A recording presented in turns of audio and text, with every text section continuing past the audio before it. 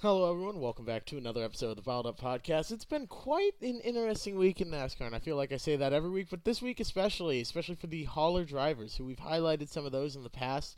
Our favorite is actually Magic Mike. He drives for the 21 team now with Wood Brothers Racing.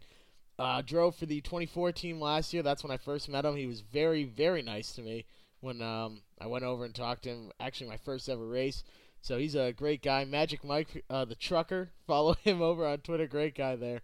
But it was actually, it was pretty incredible, some of the things that happened. So the 47 hauler on the Cup side for Ryan Preece, that hauler actually had a rear axle fire. And from there it spread throughout the back section of the trailer. From what it's not super clear what all was damaged, but the pit box, Ryan's helmet was ruined. He had one overnighted out to him, and it looks like the primary and the backup car were destroyed. As far as I can tell, they're actually using one of Chris Buescher's backup cars, so quite a quite unfortunate, really, for especially a team that it works so hard to have the results that they do. And especially for a rookie, now he's going over to Chris Buescher's backup car. Also, as I'm sure you all saw, the number 10 Colleague Racing hauler going to be Ross Chastain's car for this weekend. The driver had a medical emergency while driving. Those trucks have two drivers at all times. That way they can drive almost nonstop. So the other driver grabbed the wheel, tried to take control of the truck, and ultimately they went off the road down I think it was like a 40 or 60 foot embankment. The trailer detached from the cab itself. Both the drivers were, for the most part, okay. They were, I believe, in serious condition but taken to a local hospital. They've since been released. They're back at home recovering. But the trailer and the cars inside and all the equipment and everything is a complete and total loss. The car will still run this weekend. I imagine they're going to take one of the 11's backups and run that. Or actually, maybe they... I've heard that they had a primary car built by RCR and had another car prepared. So that would leave Justin Haley with a backup car. Again, there's a lot of information going around, but it seems to be that people have found out due to some of the Colleague Racing's posts on Twitter and social media saying how much they appreciate all the help from RCR in preparing another primary car. It's not clear if the 10's primary car is one of the 11's backups or if another car was brought out. So either way, that team has worked incredibly hard. It's great to hear that all the drivers are okay between the two teams. You have to think with how many millions of miles that those guys drive, during their careers, how rarely you really hear about these issues. I mean, for the amount of driving that they do, statistically speaking, you would think there would be a lot more accidents. But for the most part, those trucks carry the cars to the track in safe ways, and those drivers they're the first guys to arrive and the last ones to leave. And I've heard a couple stories from drivers about what will happen if they don't do their job properly. I believe it was the mid-2000s, probably about 2007 or so, where one truck driver, those guys are responsible for loading the trailer, actually, loading the primary and the backup car, all the equipment and everything.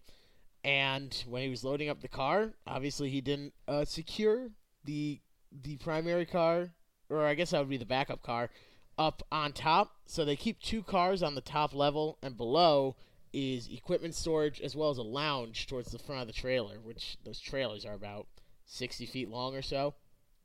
So towards the front of that is a lounge area, and then you can actually see from the lounge one of the cars, and they have two up top. And I guess one of the cars didn't get secured properly because he parks at the track, opens up the trailer, and in the lounge area is a car sitting there. So he just, took the keys, left them on the tire. He knew he was going to get fired and just walked away. That's the story, at least.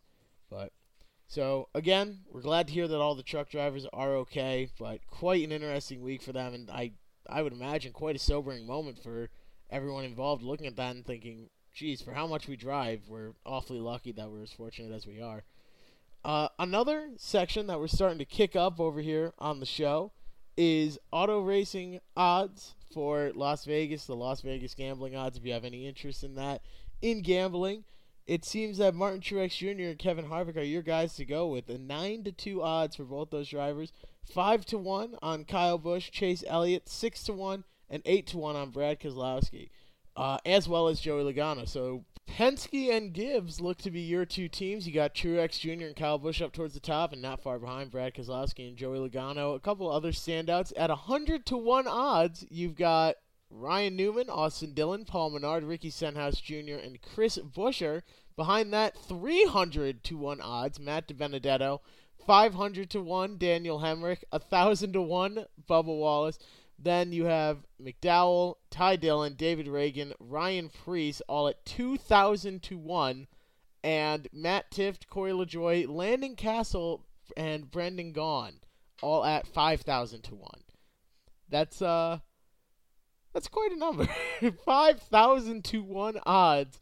That would be really something. But can you imagine Landon Castle pulling it into victory lane at Kansas? That would be quite a sight. And the odds to win the NASCAR Championship as of the most up-to-date odds: Martin Truex Jr. 7-2, Kyle Busch 4-1, Kevin Harvick 9-2 odds again, Denny Hamlin 5-1, Kyle Larson 7-1, and at 10-1 you have Keselowski and Logano again sharing a number. Ryan Blaney at 20-1 after coming off a big win at Talladega, and that was quite a race. We will certainly cover that.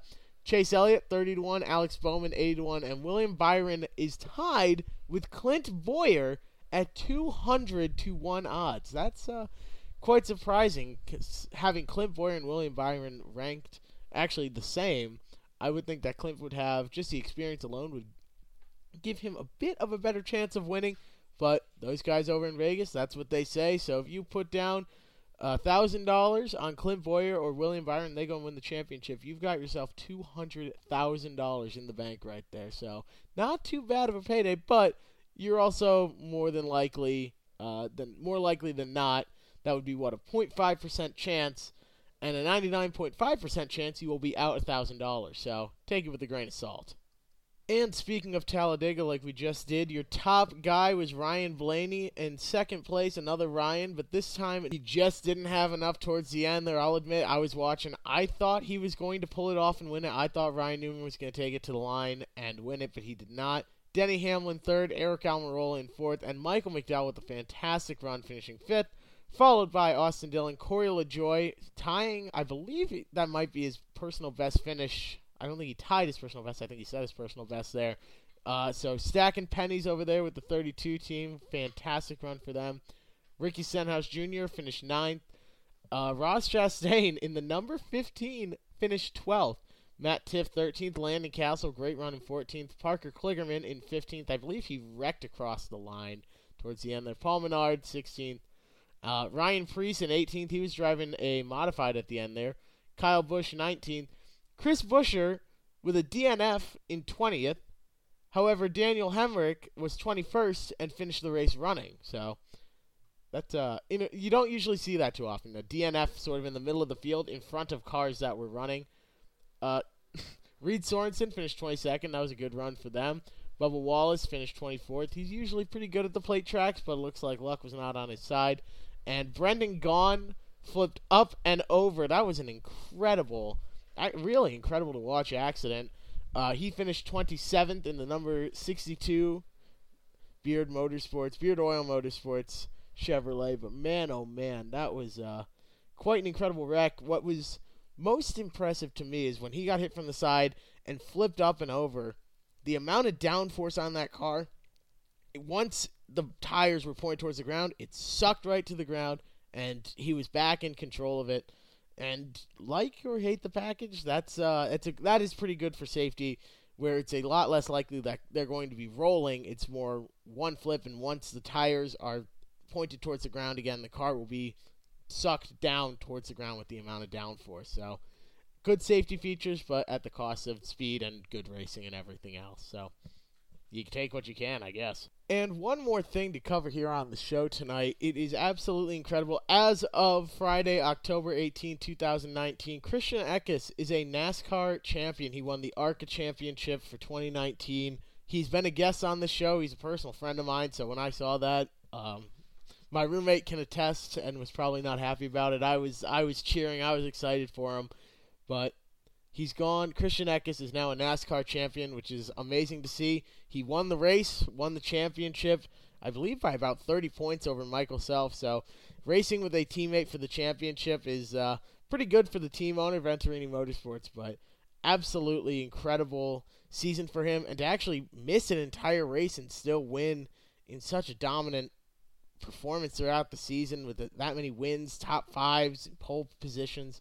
He won the short track championship as well, which was sort of a side category for just these short tracks in the series.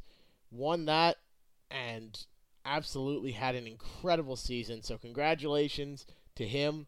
He will certainly be back on the show. One thing we've actually been looking to do, and that's actually been discussed with Christian and he's on board with, is he would be the host of Bottled Up for a week. Let's say I'm traveling or, something comes up, or maybe just a change of pace, and he would come in, he would actually run the show, he would be the host, he would do my job and talk for 15 minutes or so about whatever he would like.